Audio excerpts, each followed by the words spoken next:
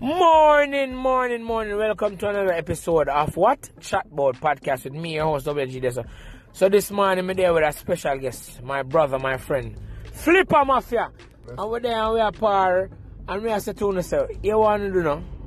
Sunday morning, the first day of the new week. We're not worried about no something. So while them over this are worrying after, we there Saturday, Sunday. We are give thanks and praise, because guess what, man? We are ready up ourselves for a new week. We have things to do, missions and goals to accomplish, and no obstacle can stop us. You know why? Because we're ready, we're fit, we're mentally prepared. So all you over there are ball and complain and I say, yo, it's hard and it's too late. And no, it is not too late. You know why? Because people older than us are doing it. Yeah, older people than us are doing it. So why your excuse? What is your excuse for giving up, for not doing what you need to be doing this morning?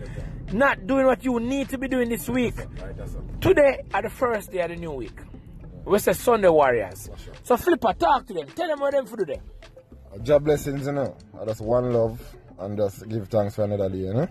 One love. Same, sir. Yeah, Flipper say, a job blessings, a one love. So while you are out there complaining about the things that you don't have, about how life is hard for you, let me tell you this.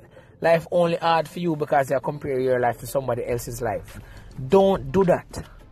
Get ready for what you need to do. Get ready for what you need to get ready for. Get prepared. Be ready, because guess what now?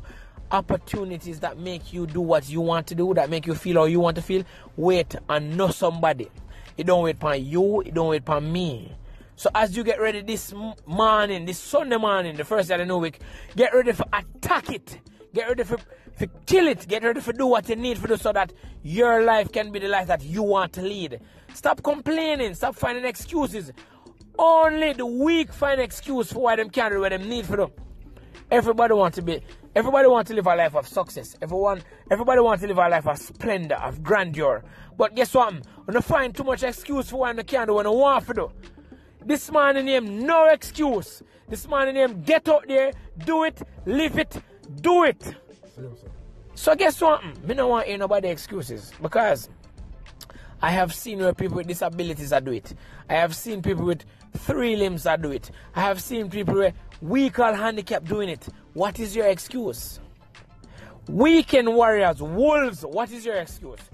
So if you come from my program this morning, I listen to my program and I say, boy, me too old, or boy, me too slow, or boy, me too fat, or boy, me not educated enough. Listen to me. Education is only limited to you. Progress is only limited by you.